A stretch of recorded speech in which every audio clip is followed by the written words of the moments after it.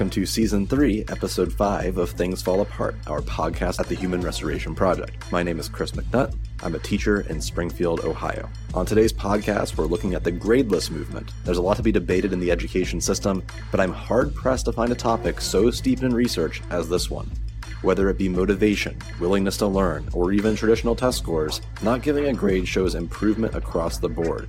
We summarize this research on our website, as well as on a previous podcast, which you can find in our show notes. Therefore, instead of diving too far into why the gradeless movement is needed, much of this podcast is about implementing it.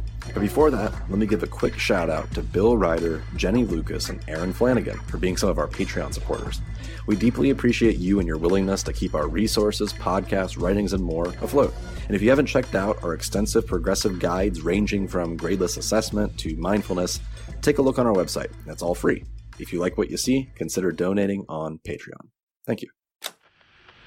Teachers and students remember people To me, a school just got approved to walk away.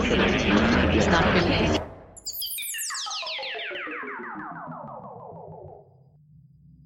There's countless research articles, books, podcasts, psychologists, education experts, and more writing and studying the effects of grades. And every single time, whether it be 1850 or 2019, it seems to support the same two outcomes. 1. Grades diminish motivation and do little to actually provide feedback for students to improve. And 2, if there is research that supports grades, it's saying that they improve standardized test scores, not necessarily motivating or improving student outcomes in the long run. I challenge you to find data that supports otherwise. I say that not out of spite for people that disagree with this, but because I'm genuinely curious if there is any. It seems to be one of those things that is really common sense when you start thinking about it. People have thought about this for a while. Even back in Dewey and Thorndike's time, grades were intentionally brought into schools as a way to show student growth, a way to open up dialogue between teacher and student, but in practice they do the exact opposite. Essentially, grades are a shortcut that communicate pass or failure, with many students seeing anything under an A as a failure. And for those at the bottom who receive an F, they're pushed out of our schools. They're rank and filed to be the quote-unquote losers in the education system. But there's a lot of barriers to best practice, and going gradeless isn't just, I'm just going to stop giving grades. Many districts have gradebook requirements, whether that be simply giving someone a grade or even just requiring a grade per week, and therefore many don't even attempt this. It seems impossible. I'm here with our guest to show that it actually is possible. There are educators throughout the world going gradeless even in the most traditional systems. Of course, there are varying degrees of making this happen, but going as far as possible within one's own district for the benefit of their students is worthwhile. Make Them Master is kind of like the larger project that I'm doing, and the book is part of it because it bears the similar title, Make Them Process It. And it's a little self-published book that I have. The main drive behind that book was I was having this really great experience with my students using writer's notebooks for writing instruction. It's really a place for a lot of informal writing, a place for students to make lots of mistakes with writing as they learn and grow without a lot of pressure for them to produce a grade. Because when I first started teaching writing instruction, basically all of my writing instruction would take place during the high stakes, big assessment type writing. So they're doing big essays, and I'm putting all of my writing instruction in those times. So it's like, here's how you pre-write, here's how you draft, here's how you revise. And then on top of that, there's just, also we got to go over formatting, and then we've got to go over like sentence level writing. So I'm packing those assignments with just an intense amount of instruction, which is really unfair to my students. I learned that over time. And so I spread it out and space it out into a writer's notebook now. And I'm talking to a colleague of mine. I'm saying, like, look at all this stuff my students are doing. He's kind of wowed by it too. And he kept telling me, like, are you writing this down? Are you writing this down? And eventually I said, I should probably write this down. This is Jeffrey Frieden, who teaches English at Hillcrest High School in Corona, California, and founded Make Them Master It, an organization aimed at connecting teachers to innovate their practice through a podcast, book, and blogs. Make Them Master It? Long before I had that URL, I was dealing with, I think it was kind of born initially out of a lot of frustration, maybe even a little bit of anger. What I was noticing as I came into education in like the year 2005 was when No Child Left Behind was in full swing.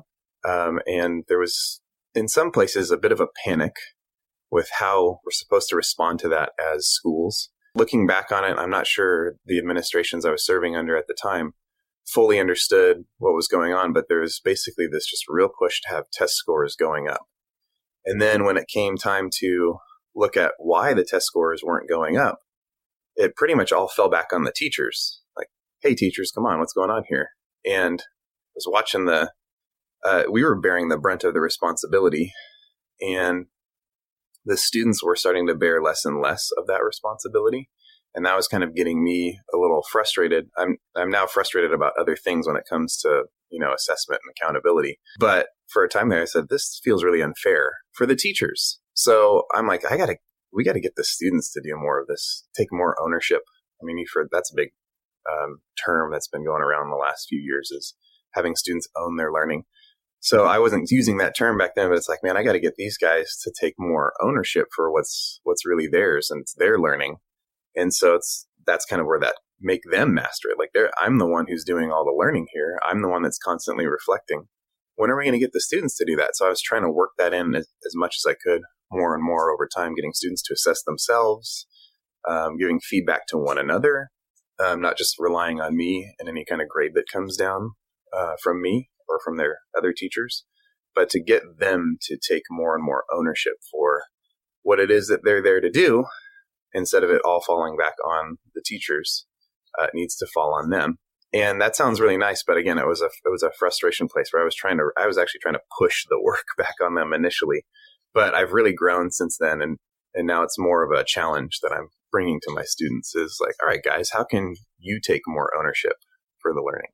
This has come up with many of our guests, but it seems like something most progressive educators share is the realization that what they're doing isn't worth it, and coming to terms with the fact that traditional education isn't just unsustainable due to how poorly it functions, but because it's ultimately soulless for the teacher. It no longer feels like you're doing what you signed up to do, which is obviously helping and mentoring kids.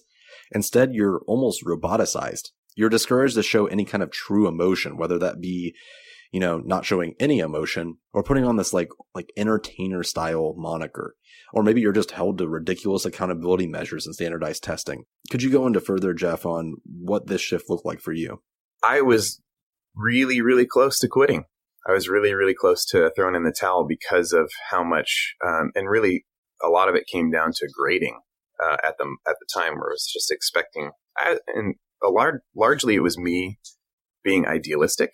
As a teacher, I was like thinking I could do it all.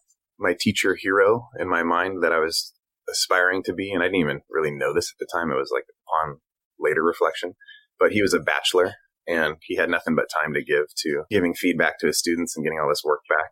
And I had 2 kids at the time and was just trying to juggle that. And I say at the time because now I have 4 kids at home. So I also needed a solution. I needed just practically, like, if I'm going to do this next year, and not feel immense guilt for not getting the work done or missing time with family, I need to figure out a way to get the students to take more ownership of their learning, because I won't survive.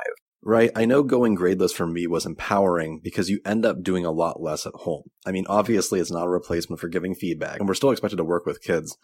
But I found myself spending way more energy at work guiding and mentoring, and way less energy at home, since if it's a project framework, I'm not really doing a lot of the planning. It's mostly the kids. How did you go about changing up your grading practice?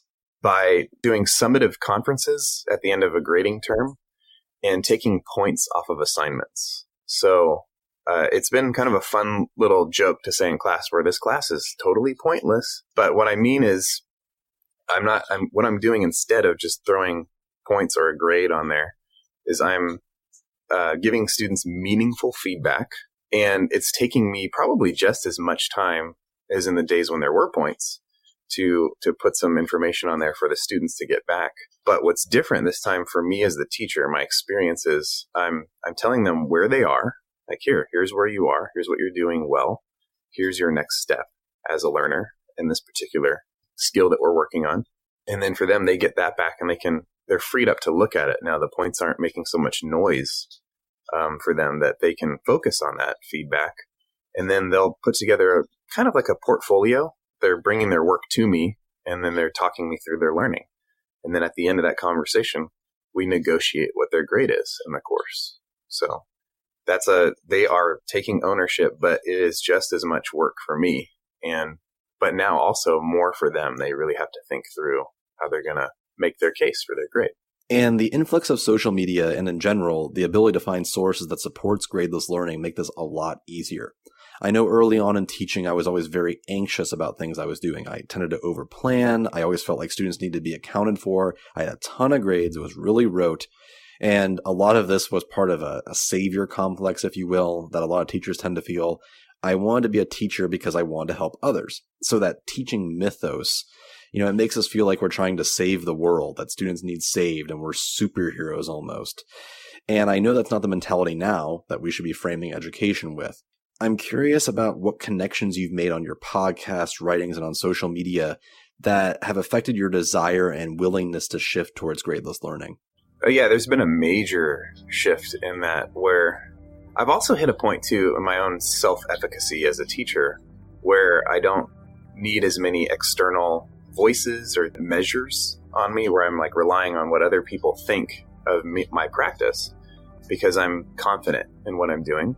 So that actually takes the stress out right there. But when you're a young teacher, that's not there yet, because you're still figuring out who you are and you're having new experiences with students on a regular basis. And so you're not sure how to interpret all that and how you handled it. So I've really just been reflecting on my own practice over the years, and that's really helped too. And I never really struggled with a savior complex where I felt like I had to save the students. My struggle was, it's a really weird one. I don't know if I've ever stated this online. I've talked to a few people about this before, but there was very, very early on, I think before I even taught my first class, so in my early 20s, I'm putting together my syllabus, and I'm talking about that in some venue where there's like new teachers there, and I say, like, oh man, I'm struggling with what to put on my syllabus.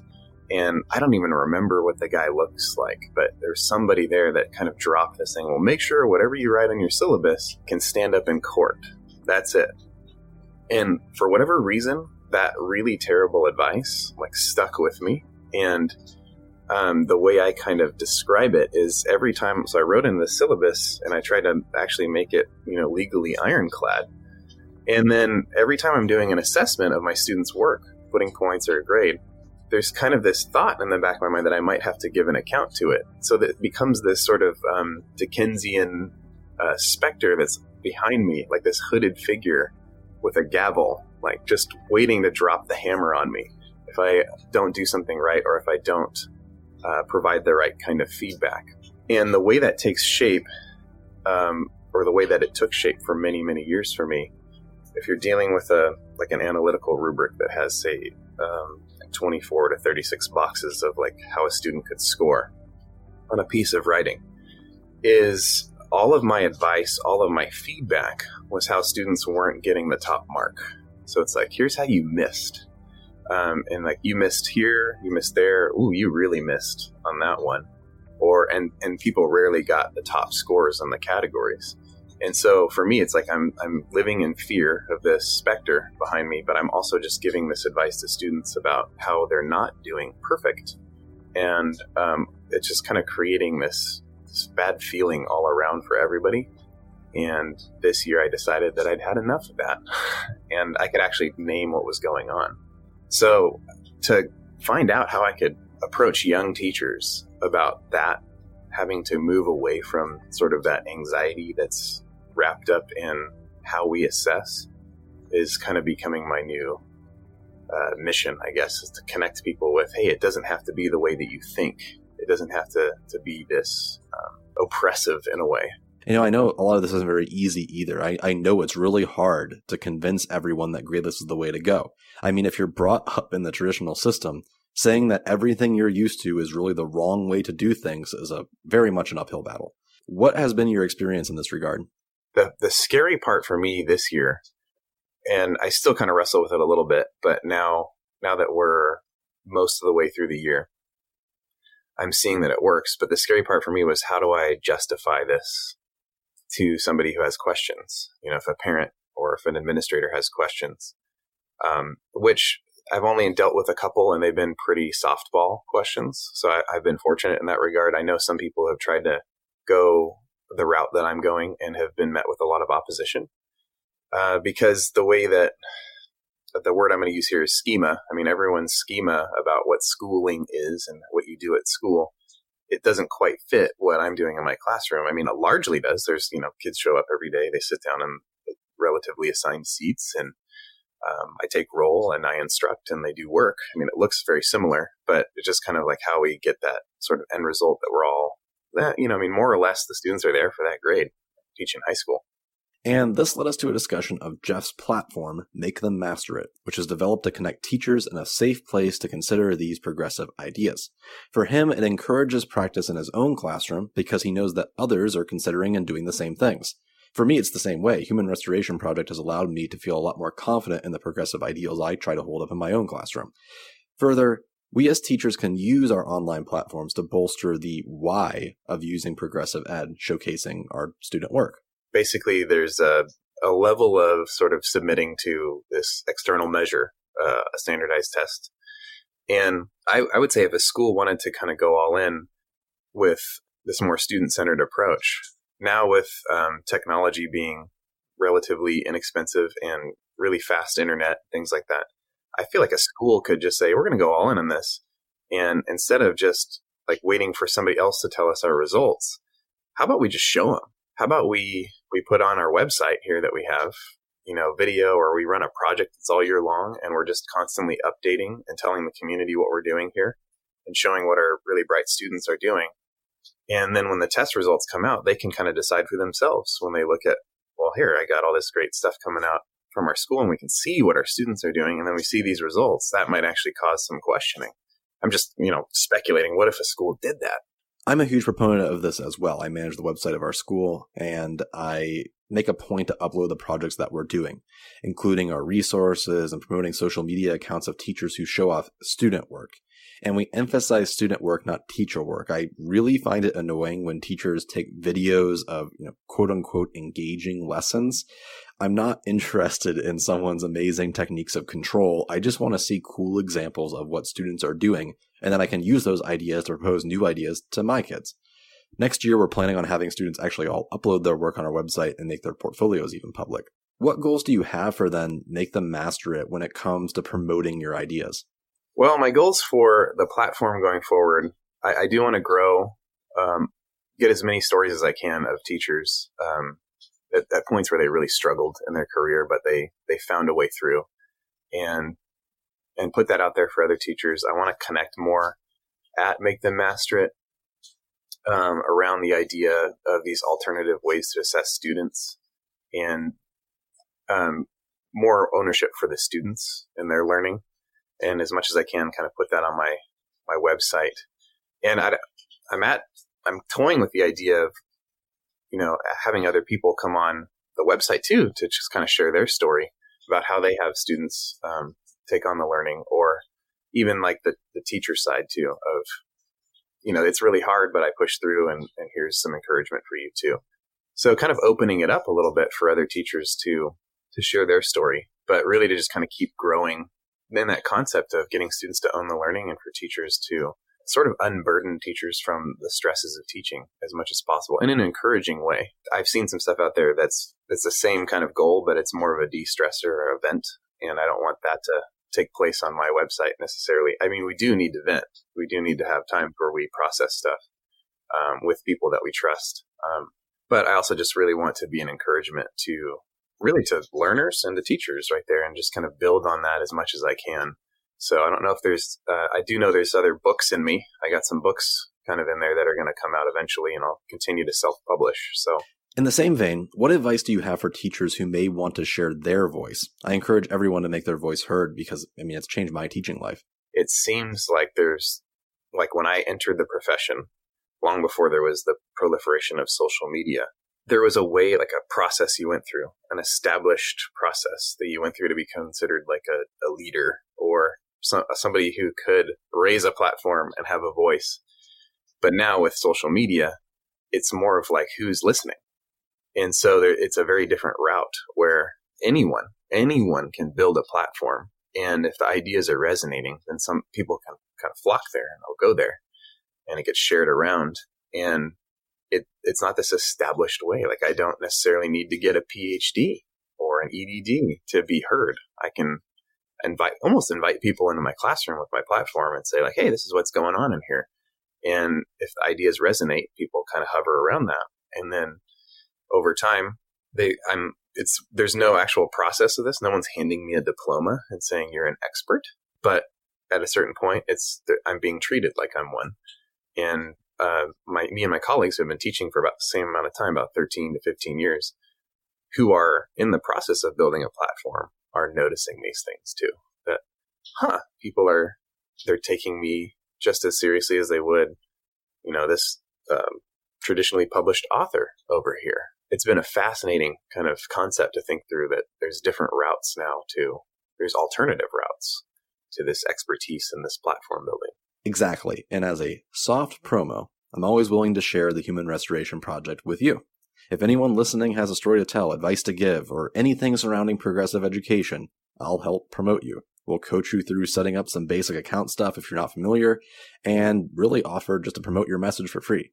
Just send us a DM on Twitter, or you can reach me by email at Chris, CHRIS, at humanrestorationproject.org.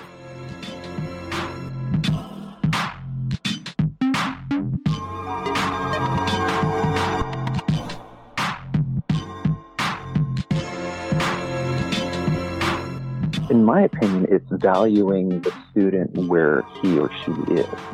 It's recognizing the individual's strengths and weaknesses and challenging him beyond where he or she is currently at. Grading in of itself is comparative. It's either norm reference or criterion reference. And either way, when we're doing that, we're saying that the student should be here. And not all students should be somewhere. They should be exactly where they are, and we should be challenging them beyond where they are. Here's Aaron Blackwelder, an English educator in Woodland Public Schools in Woodland, Washington, and founder of the organization Teachers Going Gradeless, which connects educators and provides a crazy amount of resources concerning gradeless education. Aaron references The End of Average by Todd Rose. Throughout history, we have made these attempts to average or quantify things and place the ideal around something. And one of the biggest comparisons he uses is jet fighters, in that pilots we weren't very successful when we had these average built cockpits. But as soon as they started developing the cockpit to be adjustable to the pilot, then we've been able to get pilots of all sizes, shapes, genders into the cockpit, and we've we've had the greatest Air Force ever since. Now, I'm not promoting the Air Force or war or anything like that, but what I'm saying is the idea is that has been transitioned to our automobiles and made us better drivers and more comfortable in our cars. And he goes on to talk about education, and that when we start looking at different aspects of learning and learning styles and learning abilities gearing towards that mindset, then we open up possibilities that can basically challenge each person and develop ideas that would never be developed if we didn't open up those opportunities. So yeah, to me, gradeless learning is about acknowledging the learner where that learner is and exploring his or her potential rather than the potential somebody else thinks that they should be at. For sure, and it benefits the teacher just as much as the student. I find myself much more relaxed and less stressed when I'm not expected to put a number in for every student every single day or every single week. Sometimes I'm expected to summarize a grade for eligibility or state requirements, but mostly I spend most of my time giving feedback in class or through something more student-centric. And I think that some might look, though, at gradeless learning and say, specifically I'm referencing your progress report, which I'll link in the show notes. If you're not familiar, it's a sheet of paper that lists a bunch of learning objectives with some banked in remarks. And then there's a summative section at the bottom for growth and what someone's doing well. For some, they might look at that and go, man, that's a lot of work. How has gradeless learning affected your workload? In some aspects, I'm doing a lot less work than I've ever done before. I have to really think about what it is that I want to read and assess. So homework. I don't give homework. I haven't given homework in years. However, we do a lot of project-based and problem-based learning. and I'm looking at the work in progress constantly. And from that perspective, I'm doing a lot more in class, working with individual students, reading their work while over their shoulder, essentially, and giving ongoing feedback. So by the time that it's done and turned in, I don't need to sit down with it and assess it. I've sat down with the students through the process and helped ensure by the time it's turned in, they're not having to get a grade from me or get the evaluation from me. They pretty much are confident where that work is by the time they turned it in. Through the process, it's a lot more work, but in the summative, fairly easy at that point. As far as building that progress report, yes, it does look pretty daunting, doesn't it? In all honesty, it takes me about 4 to 5 minutes to fill one out for each student. And that's being pretty generous with time. I can probably whip them out a little faster than that. I actually use Google Forms. I have 2 rubrics that I use that are, one is based on the Common Core and what our learning targets are for that standard. And for the one that you saw, it's based on freshman first semester. It's all about learning to use text evidence to support a claim. That's everything we do the whole semester long. And the other rubric that we use is a soft skills rubric. And both of those are embedded into the teaching and the learning in the class. And I find that the soft skills are far more important to talk about with students than the hard skills of writing. And so I like it because a lot of those conversations I have with students, like, we do a lot of group collaborative work in my class. And I have this one young lady who I've had multiple conversations with. She started off the semester by complaining that she was the only one doing the work. And so I pointed it to our soft skills rubric. I said, well, let's look at this. Let's see, are you, with the collaboration, are you acting as a leader, or are you taking this on yourself? Are you being respectful by taking on the work? Or is it more respectful to challenge people? And if they don't do the work, let them fail. And so it challenges students who are that type A personality to step back and go, what I'm doing is unhealthy. It's unhealthy for me, and it's unhealthy for my group. So I really like those soft skills and reporting those. The one thing that I truly believe in is, when I talk about these, I don't report the full rubric to the parents. I don't want parents to look at, when I report, say, one item, let's say it's a level 3. I don't want them to see, oh boy, they could be a level 4. I just want them to acknowledge where their child is and just accept that. Because as soon as we start having conversations around, well, why is he a level 3? We start having a conversation around a grade. Why is my child a level 3 and we're at a level 4? And I don't want to have those conversations. I want to have a conversation about where your child is right now. And if you're interested in moving your child forward, we could talk about how we can make things better without looking at the level 4. And even though you find yourself doing all this, you still have to report grades within your district, right? Yes, I do. I have to report a grade. And what I found is over the last, I started doing that long report, this year. And, I found that parents have loved it. They've absolutely loved it. And all they get on my report card is a letter grade. And so there's no comments, nothing on the report card anymore. It's just a letter grade, and then the child gets the long form sent home with them. And I find that I'm having more conversations with parents through email, phone calls about that report than I am about the letter grade anymore. I've not had a parent call and complain to me, why is my Billy getting a B+ and not an A or whatever it is.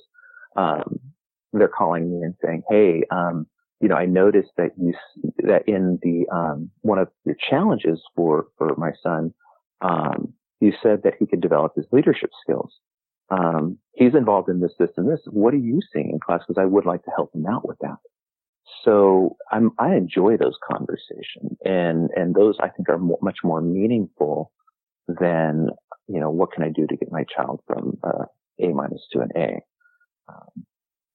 those just don't make sense to me, those conversations. But the conversations about how to make my child a better human being are so rich and so rewarding. Of course, we have to still deal with the ramifications that grades have on our schools as well. Let's take a second and talk about the article you wrote recently called Redefining Quality, Working Toward New Measures of School Achievement, where you talk about the effect that school grading has on the surrounding community. Well, the school report card emphasizes test scores, which is cool. And if you look at my article, I put a screenshot of Washington State's overall report card, and you go to any school district report card. When a state emphasizes test scores, such as Washington does, you'll notice on that screenshot that 50% of the page is directed towards the results of the test scores.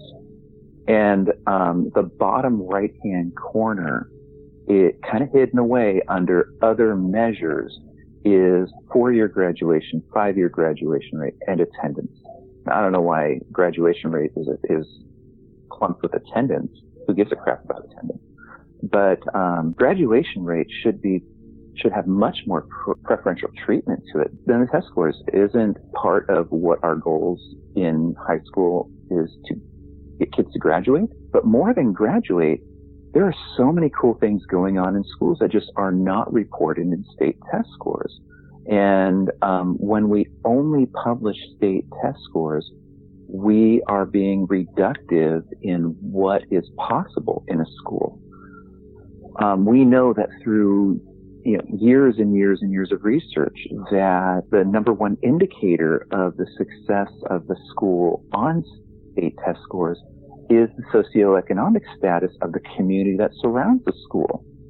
So when we report test scores as the number one indicator of the quality of a school, then we're automatically disadvantaging students of poverty, students of color.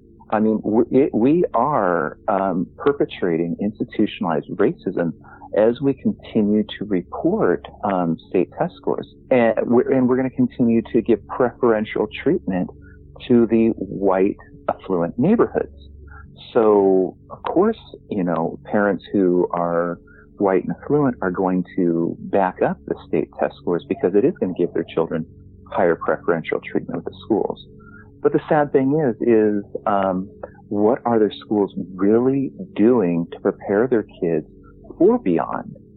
Are they just doing a really good job preparing them for the test so that they could take this test? Or are we really preparing kids for life? A lot of the things I listed off in my article, some of the wonderful things that my school does. We have 2 Washington State Regional Teachers of the Year. And this is in the past 6 years that these teachers have been recognized. And then we have a culinary program that has won several state and has gone to nationals. We have a FFA program that has won several states and gone to nationals multiple times. And we have an art program that he uses his pottery class, and the kids make bowls, and he sells the bowls for charity. I mean, these are wonderful things, and these are not put into a school's report card. And if I saw those things listed on the school's report card, I go, man, I want my kid to go there. But when I look at my school's report card, we are rated as a 4 out of 10. And it makes me sad that our quality is not even on the top half because our test scores, and we have a large community we're a very rural school, and we have a large community of poverty students. And we're automatically saying our school is not high quality because our test scores are not there. And to me, I just find that very sad. And I think that when we show that to parents, and we show that to community members, if we put it into their face that, look, you're automatically disadvantaging schools. And when we flip that over, if we stop de-emphasizing test scores and we start expecting schools to begin to report how is the school connecting with the community and what impact are you making in the community in your school, then we're going to have to start redefining and challenging ourselves as administrators and teachers to what we're doing in the classrooms. I'm no longer going to be doing some direct instruction that's telling my kids how to answer the correct bubbling answer on a question on the state test. Instead, I'm challenging my kids to publish their writing to a blog spot so that they can impact our community, or we're doing some community activists to reduce drug dealing in our community, or we're dealing with how do we increase the salmon population in our rivers, because salmon population are on a decline. So we're beginning to look at those and reach out to the community and work with the community to solve problems. And when we get to report those things, our school's going to be much better than they were than just, hey, we did a great job on this test. So I'm curious then, is there a question that you believe that state standardized report cards should be addressing? I think that when we begin to quantify learning, we begin to reduce it to, it dehumanizes, period. And I think what we need to do is start asking, not instead of asking the question, what do we begin to quantify, but rather, how we're going to begin to qualify this? How do kids get to report what they've learned in the process throughout their 4 years of high school or their 13 years of education? How do kids get to reflect upon that and say, here's what I've learned in my 13 years of school, and I'm so glad that I went through my schools, and here's where I'm going to go with this information. And then what we can do is, and this is hard to do, is we check in with them 4, 5, 10 years after graduation and see where they are. And are kids, because of what they've learned in school, are they now people who are shaping their community? Are they shaping their jobs? Are they people who are influencers and creative? And I think those are the questions we have to ask. But that's the hard work. It's much easier to throw a piece of paper in front of 1,600 kids and then pull the results in and have a machine run it and report the results by the end of the year. But those reports of a state test don't tell us where the kids are going to be 10, 15, 20 years from now.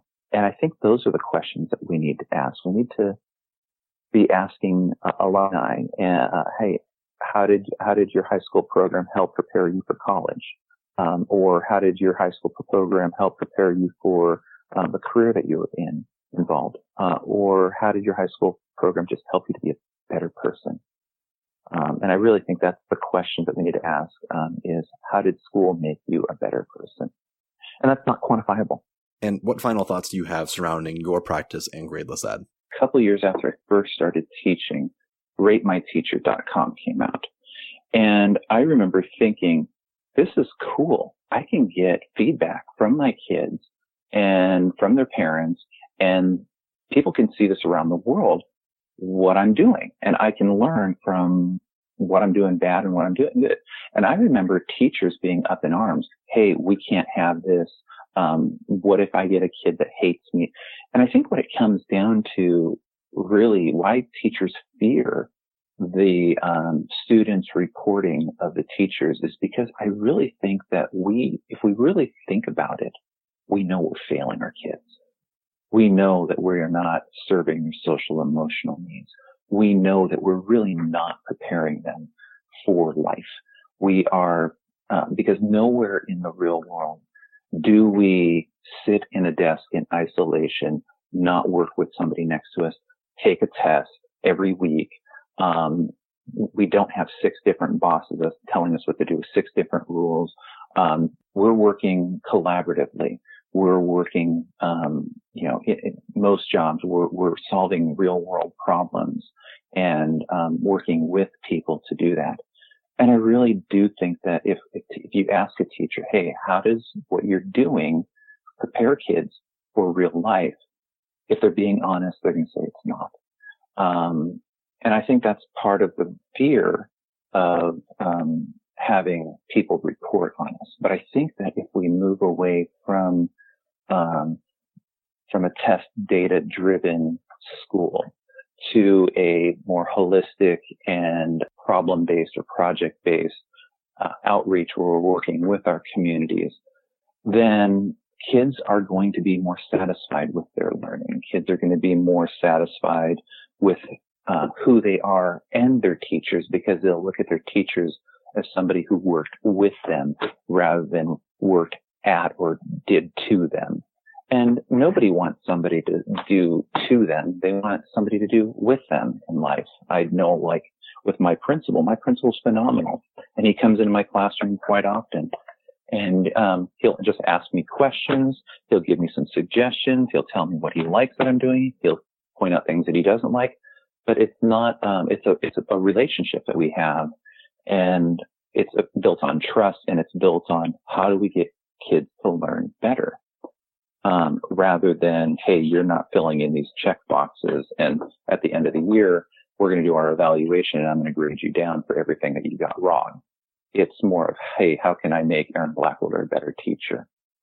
And I trust my principal, and I look at him. I don't fear him walking in my door. I'm excited when he walks in my door because I think, hey, I have another opportunity to have a conversation about what's going on in my classroom. And I think that's the same thing that kids need. They need to look at us when we're walking by their desk. Hey, this is an opportunity for me to share what I'm doing with my teacher and get some feedback so I could become a better writer, a better scientist, a better thinker, rather than, I hope my teacher doesn't see me off task playing on my phone, or boy, I hope my teacher doesn't see that I've made this mistake here. So yeah, I think that those are the relationships we need to build.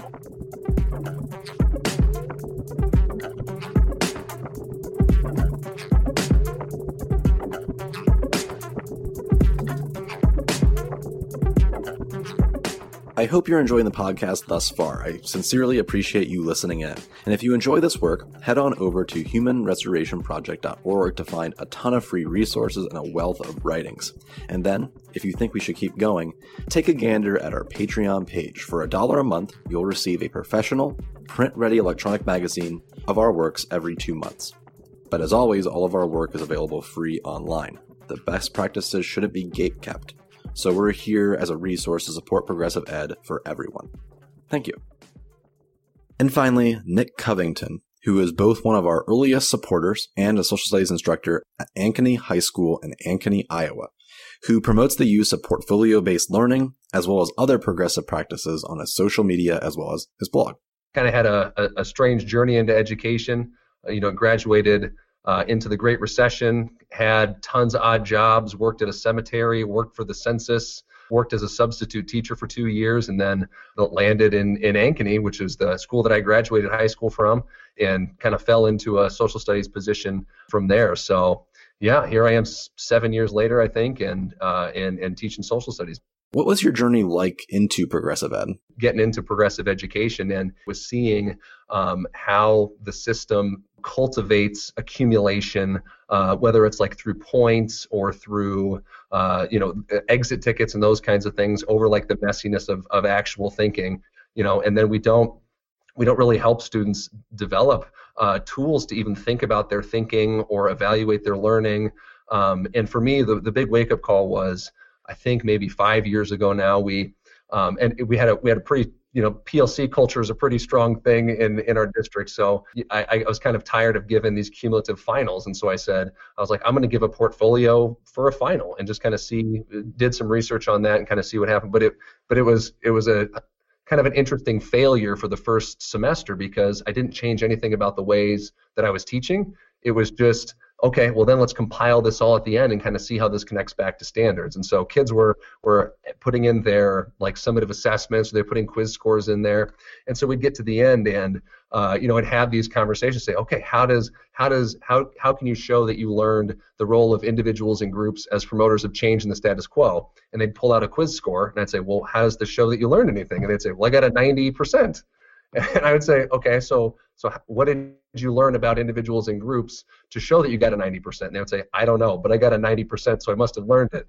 And so it was like this circular thing, and kids were just trapped in this language of like points and grades. And so I really did realize that we need to switch. If we're going to give them a language to be able to communicate learning separate from points and grades, we need to start using different ways of communicating those things too. So we kind of act in school like if we just cover the accountability parts and try and keep students accountable, that then maybe they'll just figure it out at the end. But like really, I think what it does is just create kids who haven't had a chance to think about their learning in a meaningful way. And then they just get to the end and there's no time to reflect. They just have a GPA to show for it. But the consequences are vast. There's the kids are more risk averse. They're extrinsically motivated almost exclusively. They don't really feel like a shared sense of collaboration or obligation to anybody else, because at the end of the day, what goes in the grade book isn't what reflects your effort or your values, or and I'm pointing around the room here, the collective or group work. It's just what did I do? How can I accumulate more of those things? And so they leave school just with a lack of curiosity, of purpose or direction, and they can't ask and answer meaningful questions about their place in the world. And literally all that stuff that I described started with just a switch to portfolio conversations that failed terribly, my second year of teaching, and then realizing I was going to have to backfill all of these other, I think my lights turned off, backfill all of these other skills and abilities to be able to have these conversations. Like, you can't just go into this in the final and expect that they're going to do well. You have to model it, you have to practice it, you have to build it into the structures of your day. And that has just taken me down a rabbit hole of every other sort of thing related to those kinds of ideas. It started with portfolios. And what are the goals when it comes to using these practices? What's the point of using a portfolio and diving into gradeless learning? In thinking about like those goals of using progressive practice, I mean, I can get to more specific things, but here's the thing that keeps me up all night, and I tell my kids this almost every single day too, is at commencement on May 25th, when I'm sitting there in the audience and they're walking across the stage, and like I'm sitting there applauding them, and then they hit the other side of the stage, what then?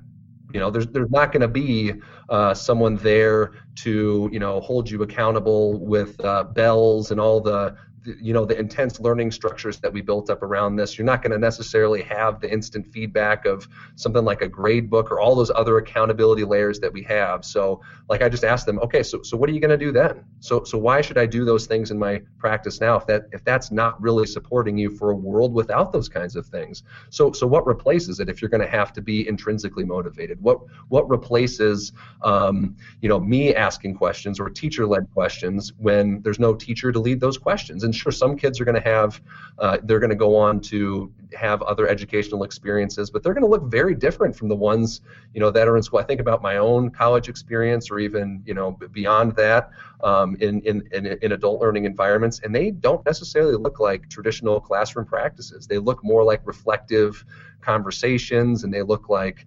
ungraded ungraded writings that just kind of ask you to grow and think and reflect as a professional practitioner. Or, I haven't taken a multiple choice test in 10 years because, there's a part of the world that doesn't necessarily value those things. So, if the entire experience of school is focused on molding a particular type of student, but the world values things that are different than being successful in school, but we send kids on a very specific path of success there.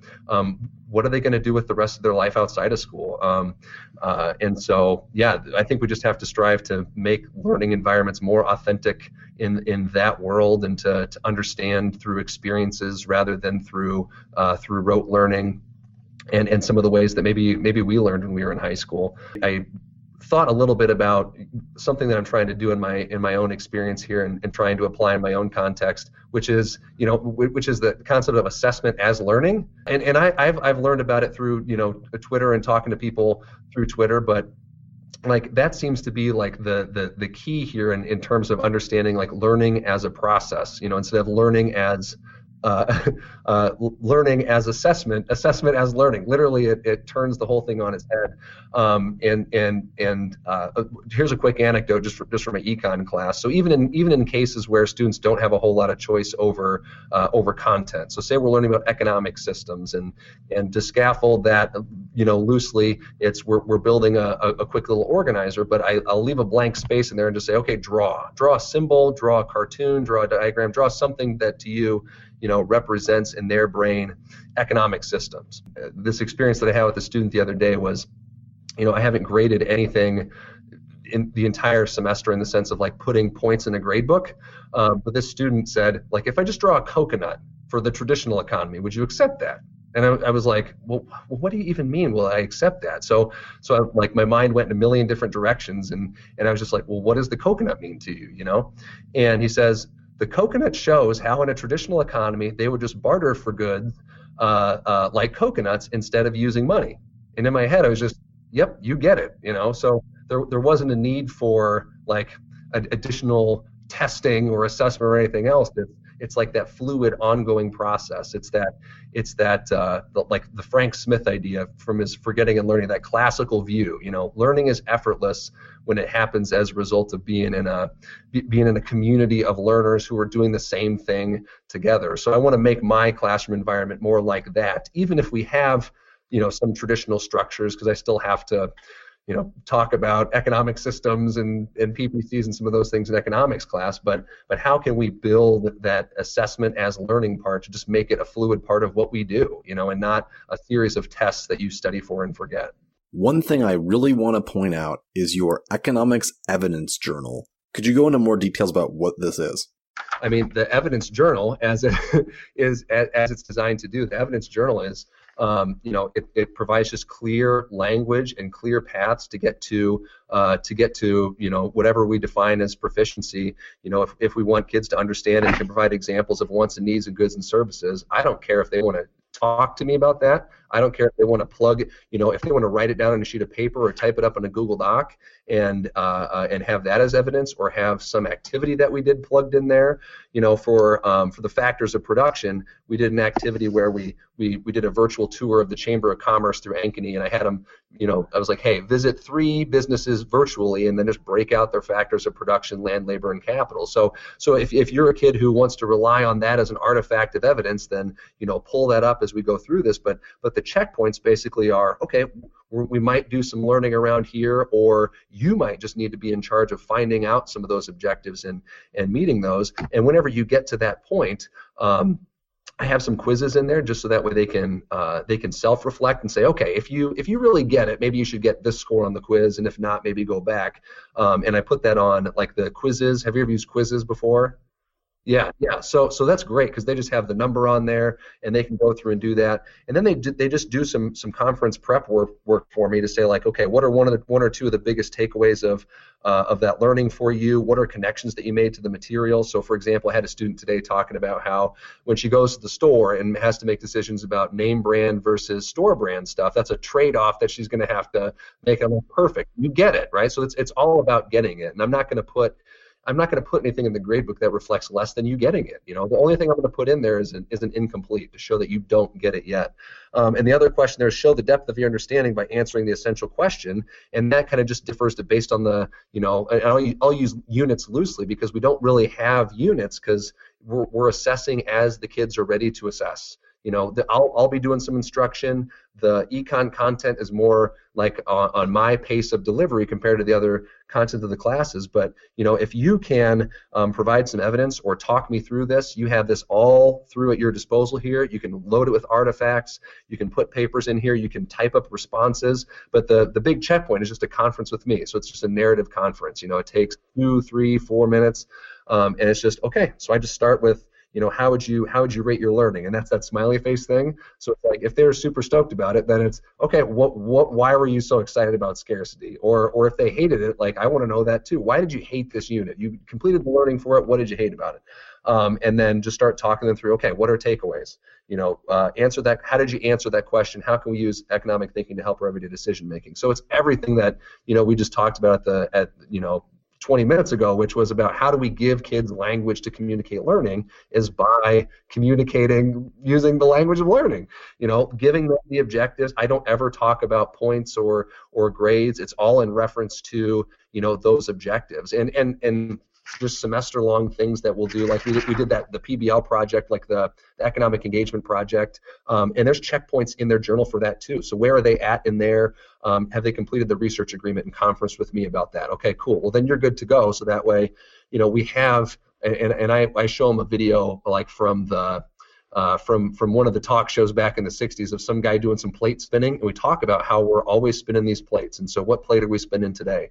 We might be tending to some econ content today, so that's what we're going to be going. Or you get to make some choices about, are you going to do the EverFi financial literacy online learning piece, which is due by the end of the semester? Are you going to tend to your economic engagement project, which is due by the end of the semester? And like that just frees up me from basically minimum instruction, so that way I can just be with kids all class. That was today, and I love those days because I'm just talking with kids about, hey, what do you got? What do you need help with?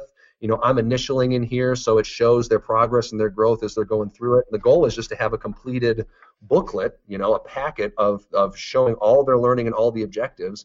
So that way it makes that when I go to parent-teacher conferences on Thursday, and we're not talking about, how can my kid go from a 90 to a 92, or right, how can my kid keep the D-? It's, oh, here's all the stuff your kid has done, right? Here's how they've shown that learning. And I'm not putting a grade in the grade book until they can show their learning. And that was part of the process today too, was just, okay, we've done some learning, so what does that look like now here at 6 weeks? We have these big 18-week goals, but are you meeting now? Are you in progress? Do you not have any evidence? How can we move you from having evidence to all that stuff? I love it because I call it the no surprises, econ agenda. All the stuff that you have to do in advance, right? So how are you going to get there? How are you going to show it? Are you going to talk to me about it? Do you need to? Some kids build a Google slide, and they have every single slide has the objective on it, and they have the evidence in there. Perfect. Some kid just wrote on here, show the depth of your understanding by answering the essential question. He wrote words, and I was like, what does words mean? He was like, well, I'm going to talk to you about it. I was like, okay, we'll go, right? Talk to me about how you can do those things. So, it's again going back to that classical model, just of building, a classroom culture that's focused on the learning and not the artificial things that like preclude real learning, right? And that might be a controversial, thing to say just generally, but like all the crap that we put in place of just talking to kids about what they're learning, like gets in the way of getting learning done.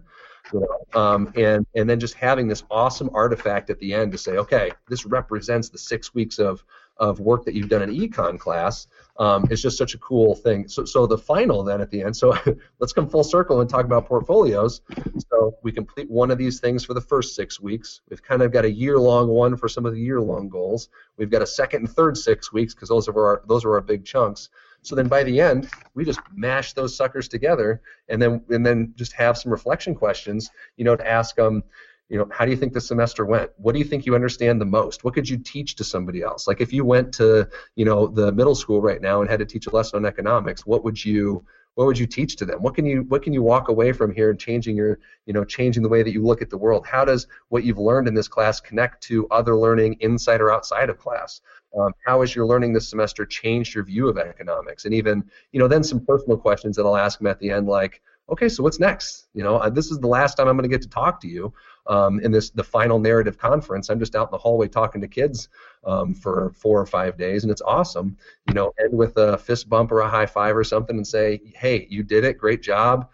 So glad for the thing that's coming up next. And none of the baggage of redos and retakes and grade grubbing and all of that stuff. It's a focused conversation on how are you doing on the learning, how are you doing on your goals, how are you doing on my goals sometimes.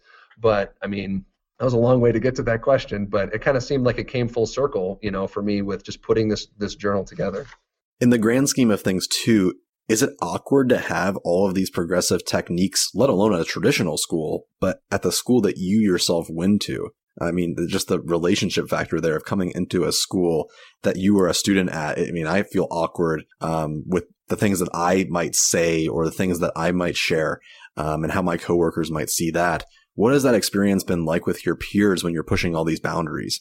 I had the exact same. I didn't invite so honestly, I was a little bit anxious about that part of it. Like the idea of the narrative conference is like way different than than what a lot of I've been doing portfolios for 5 years, and nobody else like around me has even dipped a toe in that. So I'm always the weirdo out in the hallway talking to kids, and people are closing their doors because they're taking a test or something, and I guess whatever, do your thing, but it was so interesting because it's not just about the learning, but the relationships that I have with kids are from first semester are so much stronger than any relationships that I've ever had, because you don't end with that single stressful moment of, I'm stressed and anxious. The last time you see this kid is when they're at their most stressed and anxious, and when like their grade is on the line to pass this final. It's just like, hey, let's just celebrate and talk about what's next for you here, because this is the last time we're going to get to do these things. So I was out in the hallway. We're kind of by a stairwell that goes to our second floor, and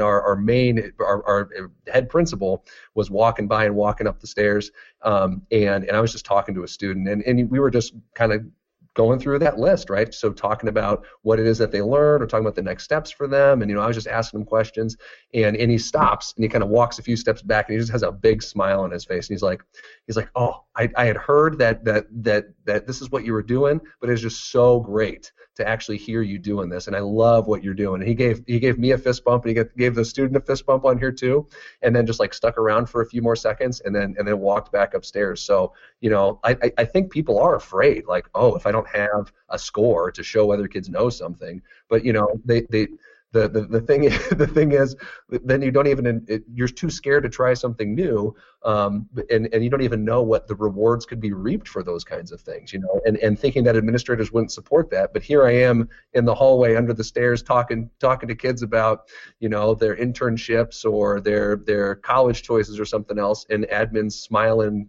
and walking around giving fist bumps. So I think it works out. You're super active on Twitter too. You're incredibly involved in posting your thoughts and sharing ideas. What are you finding on social media that you might not find in the quote unquote physical world, if you will? Back when I was kind of making this transition, I was on more of like, an instructional leadership team. I've been on a PBIS team. I've been on the standards-based grading team and all those things. And I thought maybe those would be the vehicles to be able to do that kind of work. But I found that like those are just vehicles to like systematize more of the doing school part of those kinds of things. So like over the last 2 years, I've really just dropped out of the instructional leadership stratum, I guess, of colleagues. But and then in continuing the Twitter work, that actually has led into a lot of great conversations. Like maybe you've seen between